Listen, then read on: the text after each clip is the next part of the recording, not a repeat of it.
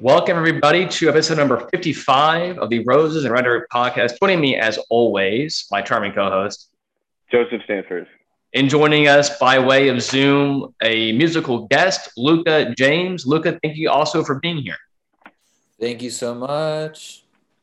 So, we're actually going to talk with Luca about his new hit single that came out fairly recently, Hazy Dreams. Before doing that, we're going to spend a little bit of time getting to know the author themselves. Luca, tell us a little bit about yourself and about your background.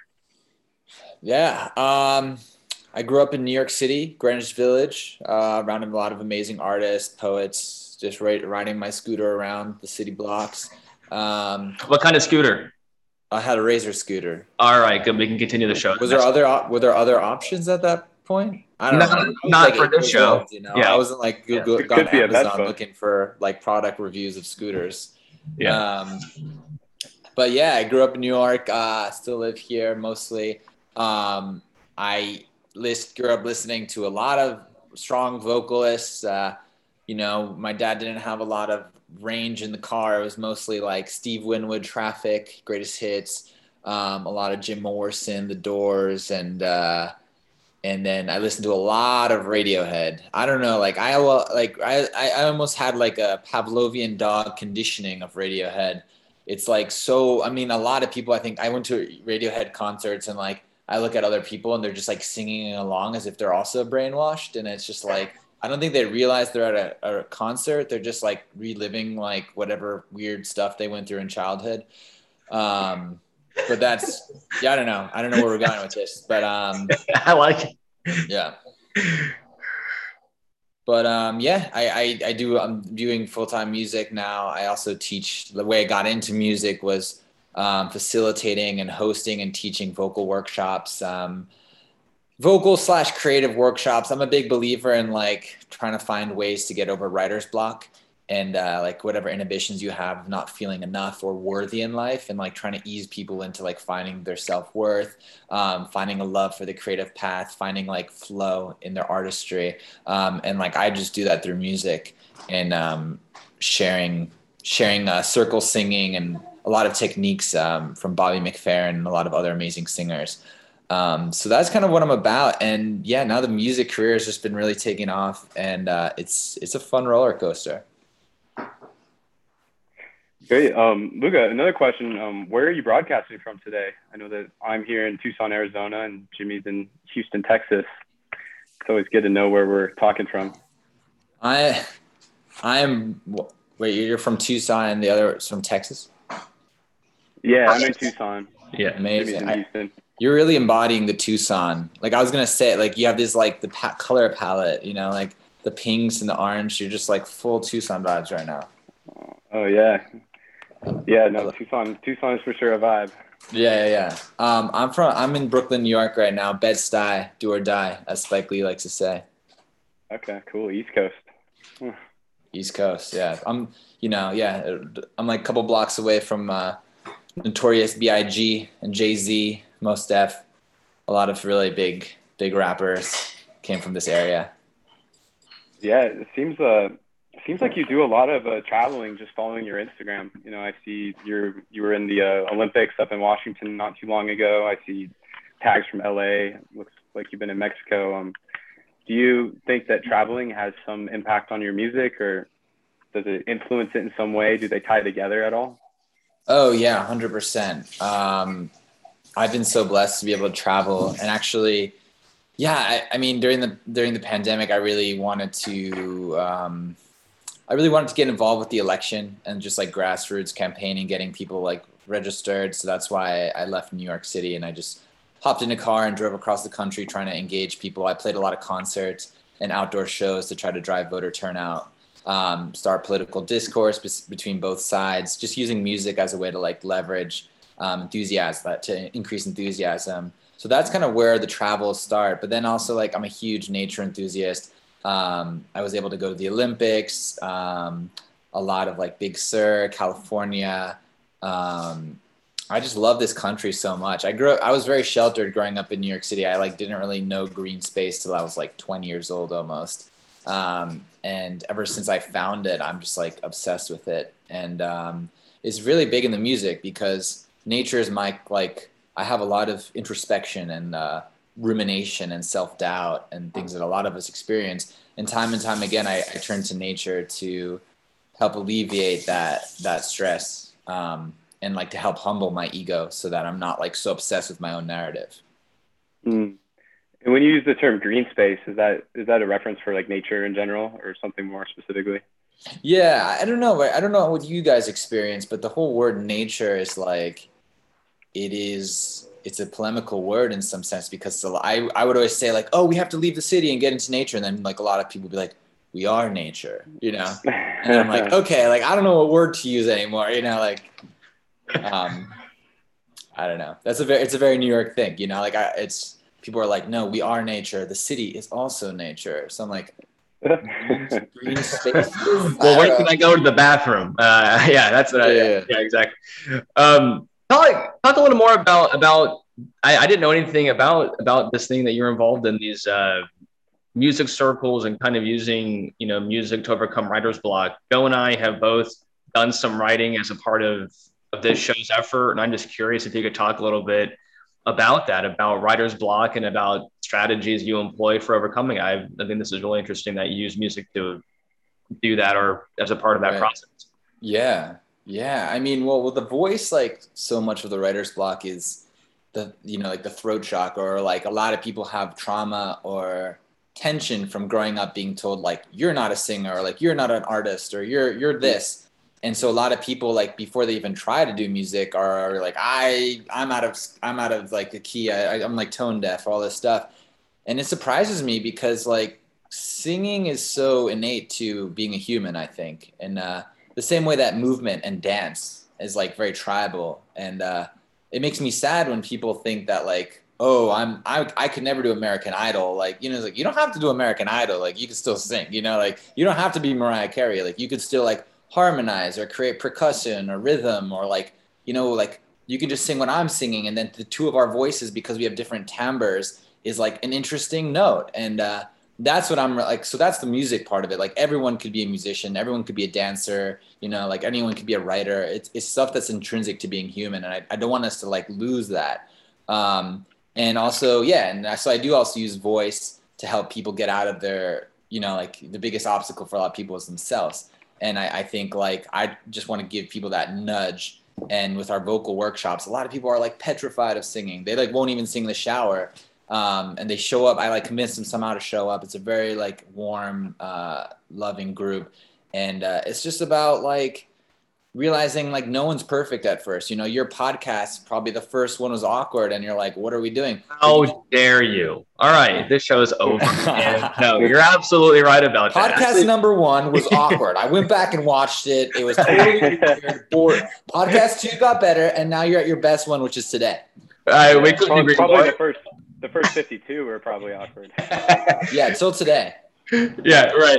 Well, I think this is really something that ties in very nicely with this thing that Joe and I have been talking about a lot, which is just kind of how creativity is so innate to being a person. And of course, creativity and artwork, go hand in hand. I mean, they're almost, maybe even in some sense, the same thing, if not very similar. So I'm all about exploring ways of getting people to be creative into it, basically just explore things, whether it be a new talent like singing, or a new idea through singing or through writing or whatever it may be. I think that's really great that you're getting people to actively, challenge themselves in those realms. I think that's a real key to human progress. 100%. Yeah. And Luca, just to add to that, funny enough, I was listening to a podcast with Mike Tyson the other day, and he had a quote on creativity that I thought was really interesting. I wrote it down. He said that being creative is not having conflict with yourself. And that really stood out to me, because I think that act of going through and removing conflict from yourself really does open creativity. Because like, if you're someone who's like stressed out, you got a lot of like baggage in your mind, a lot going on, like you don't really have any bandwidth for creativity. So like you said, maybe something like using music or going out into nature or other things like that can really just help to unleash those blocks. So I think it's great that you mentioned that. I never knew I would be in awe of Mike Tyson's perspective on creativity, but I am, it's true. And it's like, yeah, it's just about it's like learning how to ride a bike. You're not going to be the best cyclist at first, but it's just like not having that fear to just go for it, and realize like you're only going to get better by practicing and doing it. So yeah, 100%. And that's another question I had is, just from following you on Instagram and whatnot, it seems like you're somebody that seems to be maybe immune to people's opinions of them, or maybe like embarrassment more overall. Like you're just not afraid to go out and just start singing in the middle of a square, for example, or in the middle of public. Whoa. Are you saying I'm not good? You say, no, it's kidding. No, I mean, the fear is real. The fear is real. The fear is real always, I have so much fear, and it's like, I think there's that Henry Fonda quote where people are like, how did you get over, like, how are you so brave on the stage? And he's like, actually, I throw up before every performance, and this is like one of the biggest like theater stars. And I think the fear never goes away. If the fear goes away, then you're not really pushing yourself and you're not challenging yourself. The fear for me, when I do stuff, I try to sing in the middle. I'd like busk or sing in the middle of something, or, if I'm feeling terrible, I'll still try to like sing and just like be awkward. And the queasiness, the fear, the doubts, all that is there. And that's why I try to do it, and it's just kind of like dancing with fear.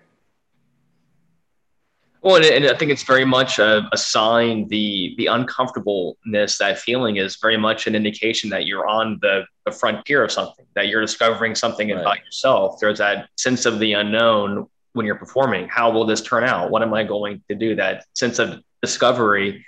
If you're feeling uncomfortable, it means that, you're really on the verge of something. Otherwise, if it feels comfortable, then you've been there before. You're no longer, creating something new. Exactly. And also, like, I want people to see the accessibility. Like, again, my whole motto is trying to get more people to be creative. I don't want people to be like, come to me at Lincoln Center and be a show of mine and be like, wow, he is like exquisite, like, no, like, I'd rather people see me and be like, he's a fool, like he's crazy. Well, that's been our motto for the past 50 episodes.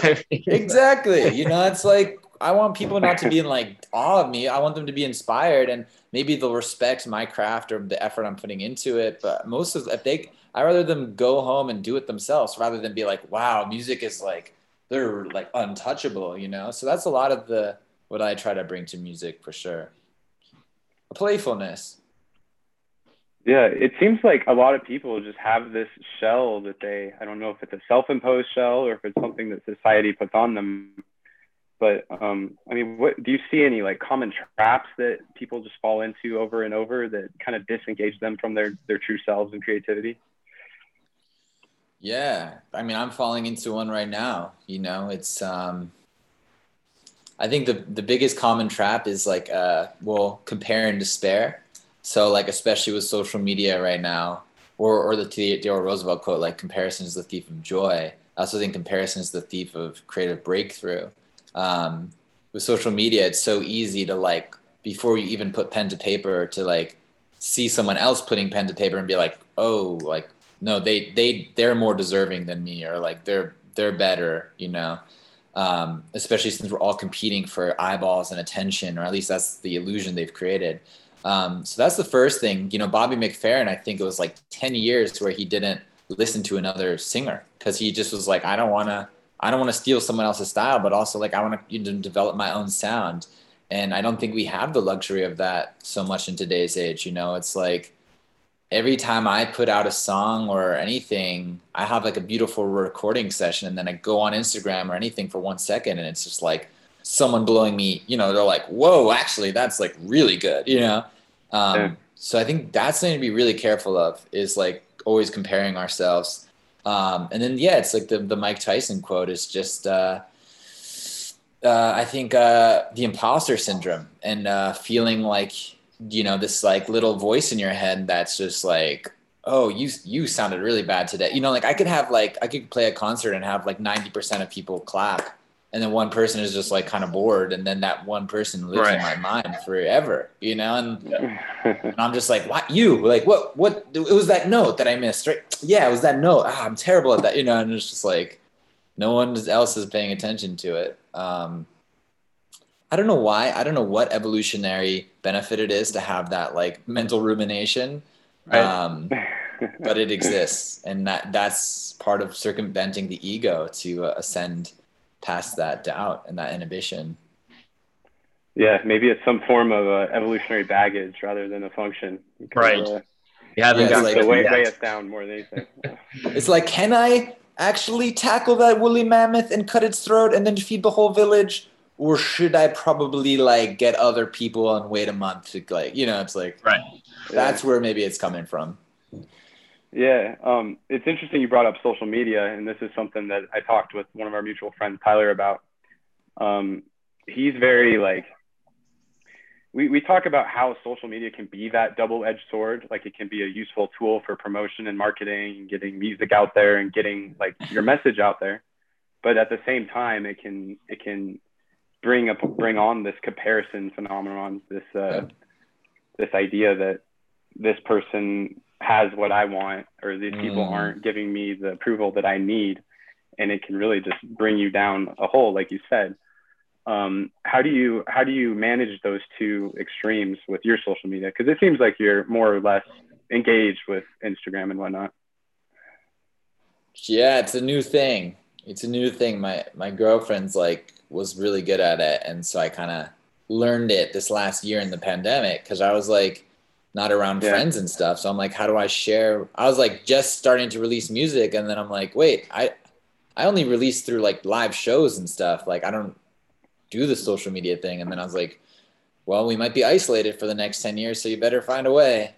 So I just started kind of like playing with it, trying to like have fun with it, and yeah, see its benefits. It's crazy. Yeah, like I've had some really cool connections. I've found like music managers and like bass guitarist collaborators and like music producers, and I don't know what dimension the world is and like the algorithm works, but I mean, if you do put yourself out there, it can be rewarding if you're like, yeah, putting yourself out there, connecting with people, not being afraid to introduce yourself to someone you respect. And I don't know. And then also, yeah, I've been self-conscious about sharing like my life at times, like going into nature and just meditating, or like the ways I like to live an alternative lifestyle. But then I realized that, you know, if people are seeing me in nature and they're like jealous, or they're like, oh, like that's cool, I can never do that. Maybe at least they're thinking like, should I take more time to get into a park, or like, you know, dance in the middle of the street? So yeah, there's wonders of it. And I think it's just, I don't know. Have you guys read the book Siddhartha? Yeah, by Hesse.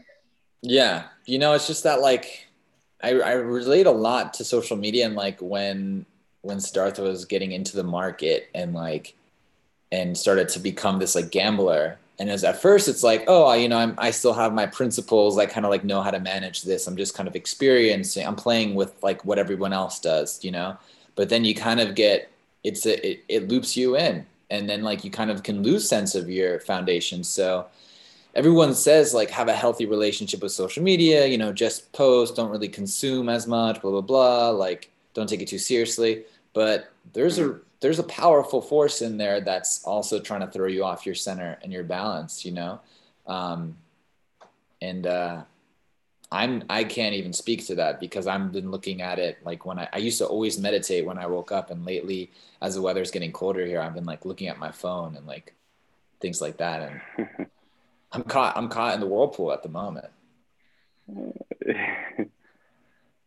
Yeah, I feel that. Yeah, I think we all are. No, I think we can all relate to that. I think I don't know really. I think with social media, it's like I don't really know if there's a sidelines anymore. I mean, I think we're all engaged in it. I don't know that we can just be spectators, because even the spectating is a part of the system. It's you're now a like for somebody else. You're now a dislike for somebody else. I mean, it's hard to really, I think, maintain a kind of, you know, I'll just observe kind of. I don't know how long-term a solution that really is. I think it inevitably ends up pulling you in more than you would like it to. by Yeah. design. Yeah, especially, well, the thing is, I mean, a lot of my friends who are like lawyers and doctors and stuff, like they don't need it as much, you know, it's easy for them to not, maybe they're on it a lot, I don't know, Right. but they're not worrying about if people like their selfie at a restaurant, you know, it's like different, but for artists and people that are entrepreneurs or creating things, right. Interesting dichotomy of like, those are often the people that don't want to be on their phone all day, but yet it's like somehow they have to be because they're trying to introduce something unique to the world. And like, yeah, like what you're doing. That's a really good dissection of that, actually. I think that was really well said. Thanks. I think the rooster agrees. I think it's the tea that you're drinking versus the coffee that Joe and I are drinking. Joe, let me ask you this: did you have any other questions for Luca, kind of as the artist, or did you want to dive into the music review? I'm sure some more will unearth as we go, but I think once you tease the music video. So, Luca, as I'm sure you know, as an avid fan of the show, we do have our official Roses and Rhetoric musical correspondent who put a little piece together, a little, not really a review, more of a tasting, if you will, of the single "Hazy Dream." So, Joe, let's go ahead and share that and get Luca's feedback on it. Okay. My internet connection's been a little unstable, so if it goes out, just let me know. But here's the review, or here's the tasting. When it comes to the matters of the head and heart, I found that the heart almost always wins. That brings us to this week's music review of the track Hazy Dreams by Luca James. Hazy Dreams is a bright and wistful song about preserving the passion of a waning romance while dreaming. Luca's voice is soft and subtle. He layers his voice and uses distortion to create a semi-lucid, hallucinatory feeling. The drums are reminiscent of a sleeping heartbeat. The rest of the instrumentation creates a sense of ambivalence. The acoustic guitar and synthesizers give the warmth and excitement of a passionate affair, while the strings and Fender Rhodes evoke the cold yearning of a lost love. Overall, Hazy Dreams is plush and ethereal. For the best listening experience, I'd recommend listening to Hazy Dreams early in the morning with a cup of Joe before reality sets in. And I can attest to that because that essentially was my morning this morning. As it was mine as well. So what do you think, Luca? Wow.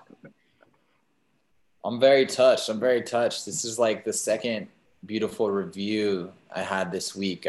Also, there was one in Zune magazine, which was a big surprise. And likewise, it's scary putting stuff out. And then it's interesting having people dissect it and then they kind of see it for even more than like, I mean, I'm like, oh yeah. I'm like, yeah, sure. I didn't mean to do that. Yeah, of course. Yeah. The Fender Rhodes. Yeah. No, that's so beautiful. Wow. I'm having a moment with that. It's very, it felt like a serenade of words. And, you know, it's been like 2 years of really hard work on all these songs that I've been doing and even collaborating with Tyler on them in New Mexico, and just like a lot of sleepless, restless nights, a lot of like doubt, confusion, a lot of pain that I put away, kind of resurfacing to create the art. And then hearing other people be able to go into that dream space and to have a moment, you know, we're like so alone sometimes in this world. And I think art is beautiful because it's like for a moment we could actually share like a conscious platform or like a subconscious platform and feel actually like a collective unconsciousness. And hearing that, it's like, it feels very validating. I love it. Yeah. Well, I thought we might kind of split talking the song up into maybe two parts. One kind of more on the lyrics, but then the second, for people who don't know, who are listening to the show, there's a beautiful music video that goes with the song. It's on YouTube, Hazy Dreams. We'll post it below the video, but you'll be able to find it really easily. I mean, the video in and of itself, the cinematography was spectacular, actually. So I guess Tell us a little bit about the history of the song. You say in the video description that yourself and the other kind of main character, the music video, the woman in the video, actually know each other outside of just that artistic space. You guys actually have a relationship of sorts. I don't want to give too much away, but if you maybe could give a little bit of kind of the history and inspiration for the song, and then maybe we can go into some of the lyrics of it as well. Yeah. Yeah. I just put these flowers. I'm a cinematographer also. So I'm like constantly thinking, I'm like, okay, we got the rule of thirds here. We got this plant. Thought it was fitting. Now we're getting into the music video and stuff, you know, maybe here. Okay. Yeah. Where do I start? I mean, the song is, you know, like there's a lot of breakup songs. There's a lot of love songs, but are there the in-betweens, you know, like, and I think a lot of modern romance is very complicated, and like the way technology is exponentially evolving at a pace that is, you know, rapid and like hard to even grasp. So is romance in a lot of ways, you know, like how we relate to each other, and like open relationships and polyamory and things like, I mean, in New York, it's like, oh, you know, like you have to like even like ask, it's like, oh, you have a boyfriend, like, are you open, you know, like whatever. It's like everything is confusing, and it's not, I think it's beautiful. It's, you know, we're evolving how we see gender, we're evolving how we see race, we're evolving how we see relationships, we're evolving how we see economics. It's amazing. But I think for me in this song is like, I wanted to create like a nuanced romantic song that is the in-between, which is like a breakup, but also like, yeah, it was like not, it was a complicated breakup, you know, it was like still a lot of love, knowing you have to let go, but like being stubborn, you know, like a baby almost about like, you know, everyone says like, yeah, just let go. Like everything has changed. Change is the only constant. And you're like, no, like screw that. Like, Right. I'm going to immortalize this. Like, I'm going to fight the rules of gravity. You know, it's a song that's trying to defy the rules. And and I think the rule for change is like, everything has changed, you know, and you're like, no, like I'm going to be frozen in time. And like, I'm going to hang on to this thought, and I'm going to like not let go. And I don't know if it's better or for worse, but I'm sure other people go through that. You know, it's not, the song isn't self-help. The song is kind of like my own, it's the opposite. It's Right. like self-destruction. And it's like, Right. here, like, I'm doing it the wrong way, but like, listen to it, you know, like, yeah. Yeah. And then the music video, yeah, the music video was a lot of fun to create. The music video is, so the song is one part of my life, and then the music video is a whole new part of my life, which is a real relationship I have with Morgana Van Peebles, who's an actress and director, comes from an amazing filmmaking family. And we were like heating up a beautiful romance, and then the pandemic hit, and then it was kind of like, probably not gonna ever see you again vibes, and it was pretty hard for me. And then I kept trying to like entice her to come. She was in California, I was in Ithaca. I kept trying to get her to come over and at least spend like 3 more days, you know. I was like, we just need to like end it on a good note, because we were about to become like boyfriend and girlfriend. And then it's just like, oh, I was like, wait, we have to just like in person say goodbye, you know. And that's also what the song is about. It's like not feeling like this new relationship was ready to let go of, and like trying to fight through a pandemic to make it exist. And it was challenging, and she ended up taking that leap of faith and driving across the country and coming up to Ithaca, New York, where I was living. And she brought her Super 8 camera and filmed like a lot of really beautiful moments of us just like exploring nature and exploring each other, exploring, you know, this dream state of like a budding romance. And I'm so grateful that it's captured on film, you know, like real film, because it feels very, yeah, when people have responded to it in beautiful ways, because they are seeing like a fully authentic relationship blossom. And I think it's a really cool use of Super 8. And then the film didn't fully make sense till I looked at it a year later, and I was like, okay, I got to put the music video together. And then we decided to film the end scenes as the present, where I'm a little bit more disheveled and my hair is grown, and it's like, actually I'm watching this budding romance, and the film is my memories, and then I'm like fighting to like relive that. And it actually, the dual medium actually came out really beautiful. Yeah, I didn't realize that was shot in Super 8. That's dope. And you're right, as you say it, like it did create that super authentic feel. Like it's you know, a lot of music videos are staged and whatnot, but I think having that Super 8 compounded with just the authenticity of the relationship really just knocked it out of the park for that one. I mean, it was an awesome video, and I'm glad you released it. Thank you, man. Yeah, means a lot. Means a lot. I edited it and like filmed a lot of it, and you know, the budget was like way under what anyone said I could do it for. So I'm happy people are responding to it in a positive way because it's real. Did you do the video editing for it? Yeah. I had some help at a friend at the very end. My friend kind of just like took a day or like a half day to like move some stuff and make it a little bit more dynamic. But yeah, I did the editing for it, a lot of the directing. Yeah. Okay. And before Jimmy gets into the lyrics here, I just have one question because it keeps coming up. The Rhodes piano, or the Fender Rhodes. Can you explain what that is to me?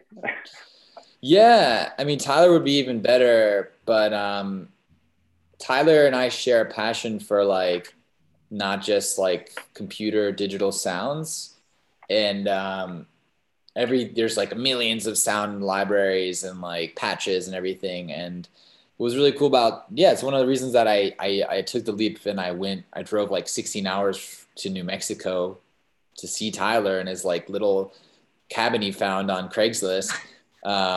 Because we both shared this idea of like creating a sound that felt the same way Super 8 is like a tangible beauty, is how I feel about like the Fender Rhodes and the Wurlitzer keys. They're basically like vintage keyboards, like analog keyboards, pianos that have a really beautiful sound. And a lot of people don't use them as much if you're doing the recording in your bedroom because they're expensive, they're hard to upkeep, and they're really heavy to move. So people much rather just have like a little MIDI keyboard that, you know, you can get very similar sounds to. But I have been getting a lot of beautiful responses because people still, with all the digital advancements, people still feel the Fender Rhodes, and they still feel the actual like guitar, and like how we're not just like doing it in post, but we're, you know, putting it through pedals and then like miking the amps and stuff, or like putting it through a different preamp and a lot of the sounds. And then, you know, like different mixing people will be like, oh, it's kind of harder now because I can't just like quantize it as easily, like match up the timing. But you get this imperfect kind of catharsis, which both Tyler and I really love. Well, so actually had a question in here that I was going to ask later on, but it ties perfectly into what you were just talking about. And I kind of wanted to talk about the technology that you employed in the cinematography. And you touched on basically what I wanted to ask about, which was the equipment that you guys use. And I thought, let me just ask you this too. Was there a moment when you were working on either the recording, the editing, maybe even the actual, you know, performing, where there was an idea for a technology that you wanted that didn't exist? Was there any kind of technology that you found yourself thinking, oh, if I only had XYZ, I could do this thing much better? Did that come about when you were doing this video, or even just the song itself? Technology. I think it's more like old stuff, you know, like Tyler had this like tape, like a tape delay, like an analog tape delay. And that was just really cool because it's like what we were talking about at the beginning with creativity. Sometimes when you have the world of creative tools at your hands, if you gave me 50,000 colors to paint with, I'm just going to be like, right, too much. Okay. If you give me like one color, you know, I was like, yeah, I have one color. And so I think parameters is another, I didn't think we mentioned this, but like having creative parameters, giving yourself like limitations, like I can only paint with like, you know, one finger or whatever. And I think with music, it's cool to use the analog stuff because you have limitations to it. And so I really loved using that like analog tape delay. I really loved using like the electric guitars and some of the things. I mean, yeah, it was nice to have like a DAW like with Logic and different things. But no, I mean, I can't say like more technology. I think just like it's cool to just give yourself like a set amount of things you can use. And that's a great answer. I like that quite a bit, actually. Yeah. Avoid the decision fatigue. Yes. I get that all the time. Totally. I only go to the same coffee shop now in Brooklyn. Is that where you I get my cup of coffee. I walk there, I come back, I do my work. We're all about repetition here on episode number 55 of oh, very good. Go, I'll give it back to you. I think you have one coming up. Yeah, I'm just more interested in getting to the lyrics now. I think that's a big part of it. Are you sure you want to dive into the lyrics? Always. We actually love diving into lyrics. For people, I love that. Yeah, for people that saw our show we're talking about Tyler, but people know him on the show probably as Miss Abysmal. We had a lot of fun talking with him about his lyrics, and I always love kind of unpacking the metaphors. I love that. Let's start. I'm gonna try not to put words in your mouth. I'm gonna make it what I think is a fair assessment of the word hazy and hazy dreams that you used to describe this. That the fact that it's hazy, I think the listener is permitted to imagine the singer is perhaps not just remembering, but maybe romanticizing the past a bit as well. And that it's hazy because they're adding in some detail. Is it fair to assume that the singer is maybe remembering things better than they really were, or is that going too far? Yeah, I mean, I like that interpretation a lot. I think the song had more of that interpretation when it started. And now I have a new interpretation for Hazy Dreams, which I like. And that is that the American capitalistic culture, whatever, it's like we grow up and they're like, dream, dream, dream. You go around the world, like a lot of people aren't asked that constantly. People are like, hustling in a different way. But we're so much about like, what do you dream to be? What is your dreams to grow up? How do you dream to change the world? And I realized like my life dreams haven't been always clear, and like, I don't always know what I want, and I think there's this pressure to like, go for your dream and go for it, kid. And the same way that my life has been a hazy dream, it's been like, I have a dream, but I have a lot of doubt with it. I'm unsure about it. It's the same way with a lot of romances. It's like, wow, I love this person, but like, are they the right one? Am I like doing good by them? And so it's a lot about this, like, yes, this idea of like, you have this dream, this beautiful thing, but it's not perfect. It's not clear. It's not like every day I wake up and I'm like, I'm going to be a singer star. Like, it's going to be great. And I'm going to sing on American Idol. Everyone's going to cry. I'm going to cry. And there's going to be fireworks and confetti. And it's like, no, my dreams are like diluted. And the haze is kind of like moving through the haze to kind of find like, okay, I see where I'm going. And then the haze comes back and you're lost. And you're like, wait, where's my North Star? And then it comes again and you're like, oh, that way. So that's kind of how I interpret it now. So where would you say your North Star has been recently? It's Rose's Rhetoric podcast. Obviously. Right. There you go. The voice of reason. Yeah. Mike Tyson. My North Stars is finding the love for what I do, because like it's, a lot of people have been like, oh, like you've released your song. Everyone's like, a bunch of people are listening to it. Oh my gosh, you're like, you must be so happy. And I actually was pretty sad when I released it, and I was like stressed, and it felt like I could be doing a lot more to get it out there. And I felt like I wasn't doing enough. And I was like, well, what is this next? Like I should be doing bigger shows. And like, I didn't really take a moment to feel like the dream or the North Star. So I think that now the North Star is the moment, and just enjoying the process and not just being so caught up on the dream, and just being like, I'm living the dream. I don't know. So I actually, this song came to me at a very, kind of interesting time in my life. Joe and I just finished maybe a few months ago now talking about a book called The Beginning of Infinity. It seems like probably every episode I bring it up. It's given me quite a lot to think about with regards to how humans place themselves in the present, past, and future. And I was listening to your song, and I had this idea that the past is the place the imagination goes when it wants to be free of any responsibility. And if we imagine about the future, there's always a chance that there might come a point when we have to act upon our imagination. But if we limit our imagination to the past, we are divorced of any responsibility, because it will never come true. The past has already happened. When you found yourself, or when the author of the song found themselves remembering the past, was it a way to avoid thinking about the future? Damn. It's a good question. Yeah, I think I live a lot in nostalgia, you know, and maybe it is a way to. I don't know. Yeah, that's something that I gotta like sleep with and sit on. To be honest, it's Have a hazy dream about, and then come back on the yeah. I show have a and hazy episode dream number. about it. I have a hazy dream about it. We'll do a follow up. But I think that what I think about when I hear that is, again, our theme today has really been about creative inhibition and writer's block, and that what you said, a lot of people that I've spoken to in the creative world, that's another inhibition, is they're like, well, I wish I picked up guitar when I was 14. You know, I did for a month and then I Right. got distracted and now it's too late. And I think that's something that I'm interested, that I have it a lot. You know, people, I'm like a vocalist and they're like, you know, that would have been great if you did it when you were like 16, like Harry Styles. And I'm like, when I was 16, I was like, you know, like skateboarding and playing video. I wasn't ready for that. And Right. like Right.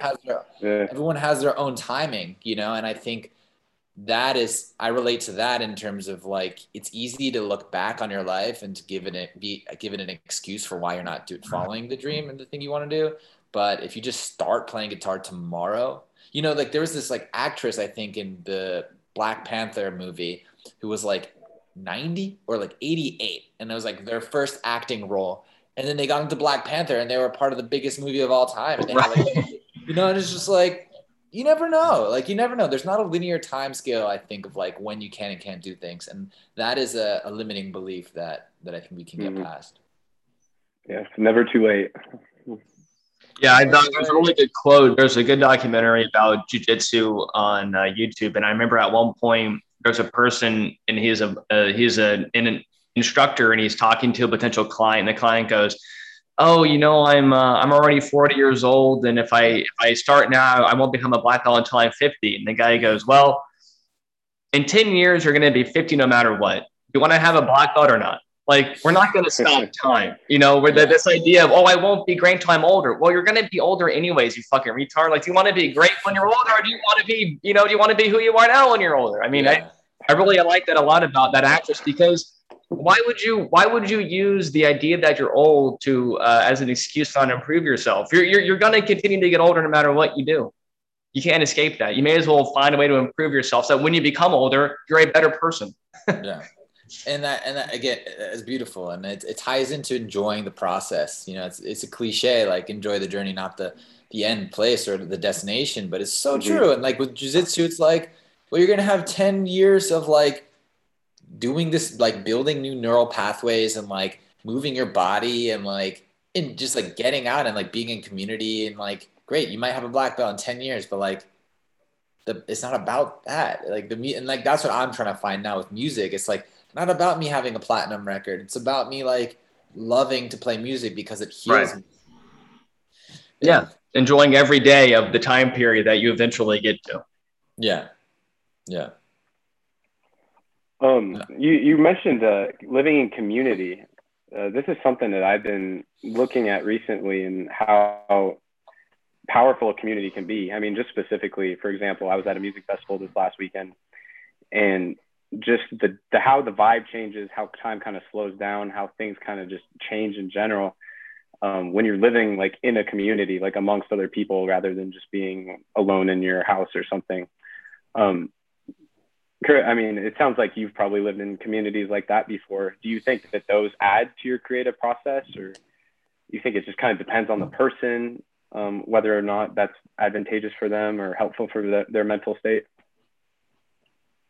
Yeah, I think the idea of a village and community is another thing intrinsic to being a human. It's I don't know if like before 1940s or 50, you know, before World War II, like who didn't live in a community of some sorts. It's not this idea of like hippies. It's not like a new concept, like hippies living in a commune or whatever. It's like, oh, community, that word is invented after the 50s. It's like, no, I think community is really important. It gives you a sense of purpose. It gives you a sense of like my brother and sister's keeper, my neighbor's keeper. I'm going to look out for someone other than myself. It doesn't have to be just people you're living with. It could be a global community if you have that. But I know for me, I love living in community. That's one of the things that we have in Brooklyn. We have a community house. And it's not like such a crazy idea. It's not like we're all living like running around naked or anything. It's like simple things. Just like, Well, I'm out. yeah, I mean, we have that. I got you. Like, I know the Yeah. naked community for Yeah. you. Find me in the DM. Yeah, that's fine. Yeah, I'll DM you the naked Yeah. communities.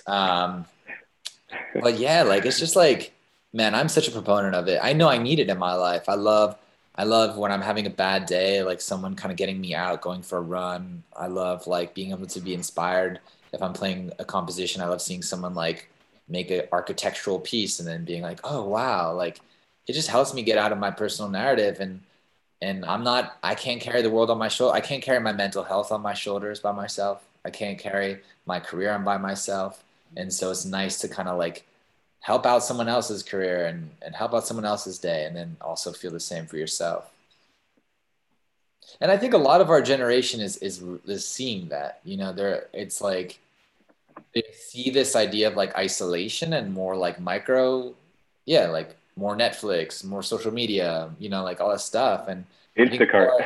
it's kind of this breaking free of that and being like, whoa, like I just want to like go to Joe's house or whatever and like I want to like do a potluck dinner and just like no Right. phone, like talk and like whatever.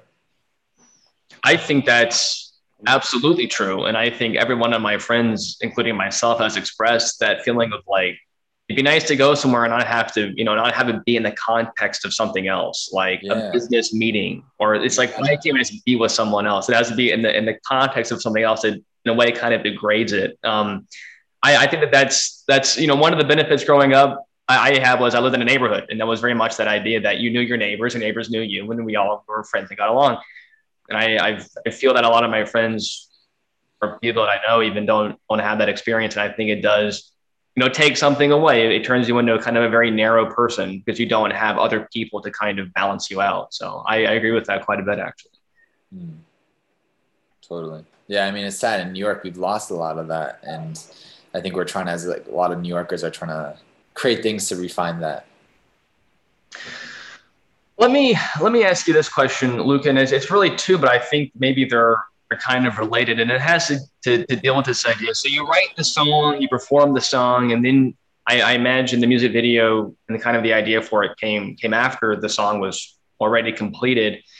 And it has to deal with the idea that artists and audiences interrelate with regards to interpretation.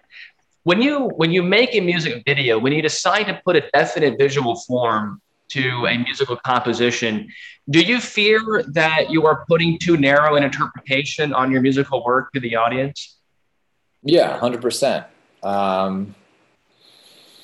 That's something I struggled with. I was going to release the music video and the song the same day. And then people were like, no, you shouldn't do that. And I was like, why? I don't want to spam people. Like one day, here's my art. Bye. I kind of had that approach. I was like, in and out, like, okay, then let's go on to like me posting my cat, like whatever. But people were like, no, you got to give people at least a week to like visually see it. And I think that's what's beautiful about like reading a book, instead of watching a movie. It's like you're interpreting a data point and then you're creating this whole imagination. And I think music does that for me too.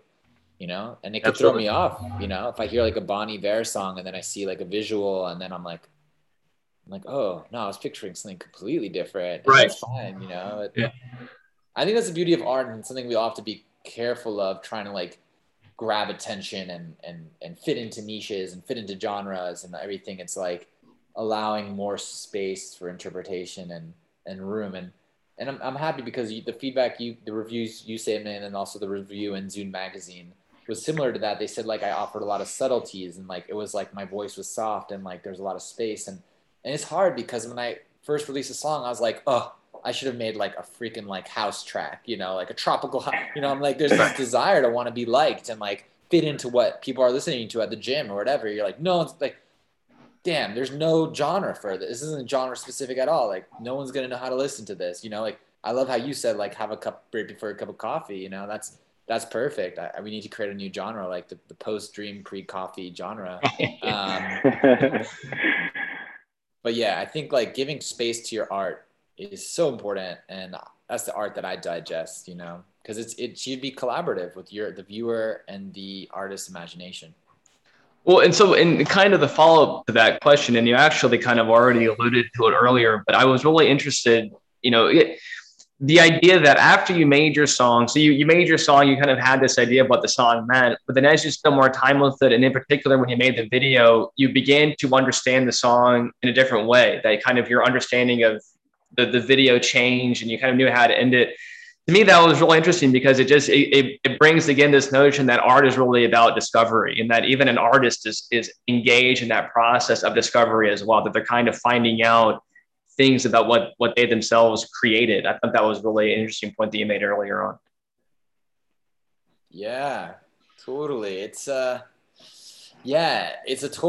organism that you put out there, and it's living, like anything that's living, if it's like a mycelium or a plant, it's not artificial. And that's the cool thing about art. It's definitely, it's going to live in different ways. Like I just released a dance video of like everybody who danced and moved to the song. And they were like sending me these videos. And I was like, I didn't expect this to have a dance moment, but they were like twirling. Like everyone at the end, it's like, hazy dreams keep spinning. And then like all these people are like spinning. And I'm like, oh, cool. Like I thought that'd be like more than like crying with like tissues, like, right. And it's like, no, like this is fun. I'm like, great. Like that's how it lives. And I think that's cool about art. It's like, and that's again, creative innovation, all that stuff. It's like create something, you don't know how it's going to evolve, like how people will take it. And it's not about you. It's not like your creation. It's like something is passing through you. Yeah. You are this like schema or whatever to put it out. It's like filter. Yeah. It's like a filter. Like it's not about you. It's like, I don't know, the best creativity books really reiterate that often. Like it's like you are just a filter for the muse. Joe, I'll give it back to you. I asked you in a row. That's Oh no, I'm soaking that in. I love that concept of how it's alive. It's like once you put it out there, who knows what direction it's going to turn. I mean, I think we've experienced that with our show. The reception isn't always what we intended it to be, but a lot of times it's even better than what we wanted it to be. So I definitely agree with that. Luca, I know we're probably running a little short on time here. Did you have any questions for us, or Jim, did you have any more questions for Luca? Well, I think, we can't talk about a song called Hazy Dream without talking about sleep hygiene. I mean, Luca, how important are 8 hours to you, and what do you do to ensure that you get? Oh, I don't sleep. Oh, even better. Just why your dreams are so easy, my friend. I never slept ever. No, I sleep too much, honestly, maybe. I don't know. I think my relationship with sleep is like, oh, I just slept like 9 hours. Is that like productive? And then I'm more at a stage in my life where I'm not, this idea of like, I don't sleep. Sleep is the cousin of death. Like that Nas quote. It's like, there's a lot of this. I'm trying to see sleep not as like anti-productive, but actually like, I'm not living when I'm sleeping. There's like a whole, like I had some crazy dreams last night, and I don't even know, like, where does that come from? It's so refreshing to have a dream that's just like, that idea was nuts. Like I never thought about that, like. Yeah, I agree. Sleep has been one thing, and Joe can attest to this, that I essentially put no value on in college. And probably why I'm so short. I never had my college year growth spurt, but I think as I've gotten older, finding sleep more valuable and more enjoyable has been, definitely part of growing up for me as well. Well, plus once you get a good night's sleep, it just makes like the daylight hours where you are awake like that much more enjoyable. Like there's nothing worse than just being sleep deprived and just being forcing yourself to have to stay awake for something. Like that's let's prefer a hazy dream to a hazy day. I think I speak for all of us when I say that. Yeah, that's a great product placement. Thanks. Yes. Well, Joe, anything else? Did you have any other questions? Or then, and Luca, of course, whatever you wanted to cover as well. That was all my stuff. Those are my last two. I think I really did enjoy the song. I listened to it a number of times, and I thought it was just completely fantastic. Thank you. It's the beginning. Yeah, like for everyone, please, if any listeners of the show, like let's keep building community. You could follow me on Instagram, Luka James _ Luka with a K. And why follow me or why be part of this journey? That's, not just to digest the art, but also I love like, if you ever have feedback on music or if you want to be part of our singing communities that are both going to be on the West Coast and the East Coast, if you want to like explore, opening up those creative channels. Also just have a lot of fun videos. I'm a filmmaker, so you're going to see stuff that is weird and like that you probably never seen before. Like I have 4 more songs coming out through the spring, starting January 7th. And I have a little film I did in that I'm going to release in November. So it's just a lot of funky art. I'm just trying to get into that, the same way with creativity. I'm just trying to release things that I think are beautiful. And so that's the journey that I'll be on, and hopefully touring and playing live shows in April and onward through the summer. But I guess my question for you guys is, what do you think the biggest, what nourishes your creativity? What blossoms your creativity? I mean, sorry. What blossoms your curiosity? Curiosity. The unknown. The unknown. Yeah, I think all value lies in discovery. That would be how I would phrase it. Yeah, I would say that just the act of finding something that's engaging to me, because I know that when I'm in a position where something's engaging to me, that's the place I'm at where I'm going to be producing my best work, my highest quality product, if you will. Yeah.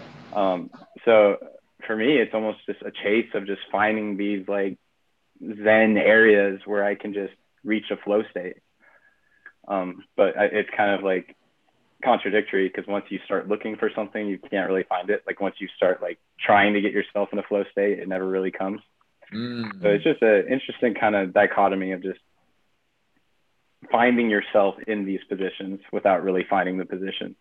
I don't know if that made sense, but no, that is really interesting. This idea of that the flow state, it is just like, it's this almost unattainable. It's this like thing it's almost like a lucid dream. It's like, yeah, there's things you can do, then there's like books that tell you how to get there, but it's still very evasive, and sometimes when you're in the flow state, you're like, oh my God, I'm in the flow state. Oh my gosh, this is it. And then you're out of the flow state, and then it goes away. Yeah. So that yearning to be in everything, that the flow state again, and like to yearn to be in the flow state, it's like you're out of the flow. You're like, you're desiring to be in this thing, I don't know. Life is complicated. I think that's what we do. That's true. Yeah. That is true. No, I thought that's a great question, and something good to end on. We're talking today with Luka James, and yes, follow him on Instagram, and then check out his song Hazy Dreams. It's on Spotify. It's on YouTube. There's a music video. There's a music video with lyrics, which I always like. I always like to make sure that I'm hearing the words the right way. It was a beautiful song, and of course, beautiful cinematography as well. So really, just hats off to you and your team for putting that together. It was really just remarkable. I really enjoyed it. Yeah, and I just want to say, like, I think this was a awesome interview and or discussion that we had today. And it's like discussions like this always kind of set me up for the weekend. Like I kind of get like a good rush that rides me at least through the end of the day, if not through tomorrow. So thank you for that, Luka. Yeah, I feel the same way. Like having a conversation like this, hearing your perspective, it makes the art worth it. Like it's the most important part. It's like, yeah, to be able to have a conversation like this and just like go deeper and art to expand curiosity. Like I'm so grateful for these moments like this. So thank you too for doing what you do. Hey, we are here for the fans. Thank you for joining us, everybody. Be sure to follow Luka on Instagram. I'm a fan. Very good, very good. Be sure to follow us as well. We are at Roses @_rhetoric, and of course follow Joe as well at Jose _Cuervo. Until next time, I'm Jimmy Hackett signing off for Joseph Stanford and today's guest, Luka James, saying ciao.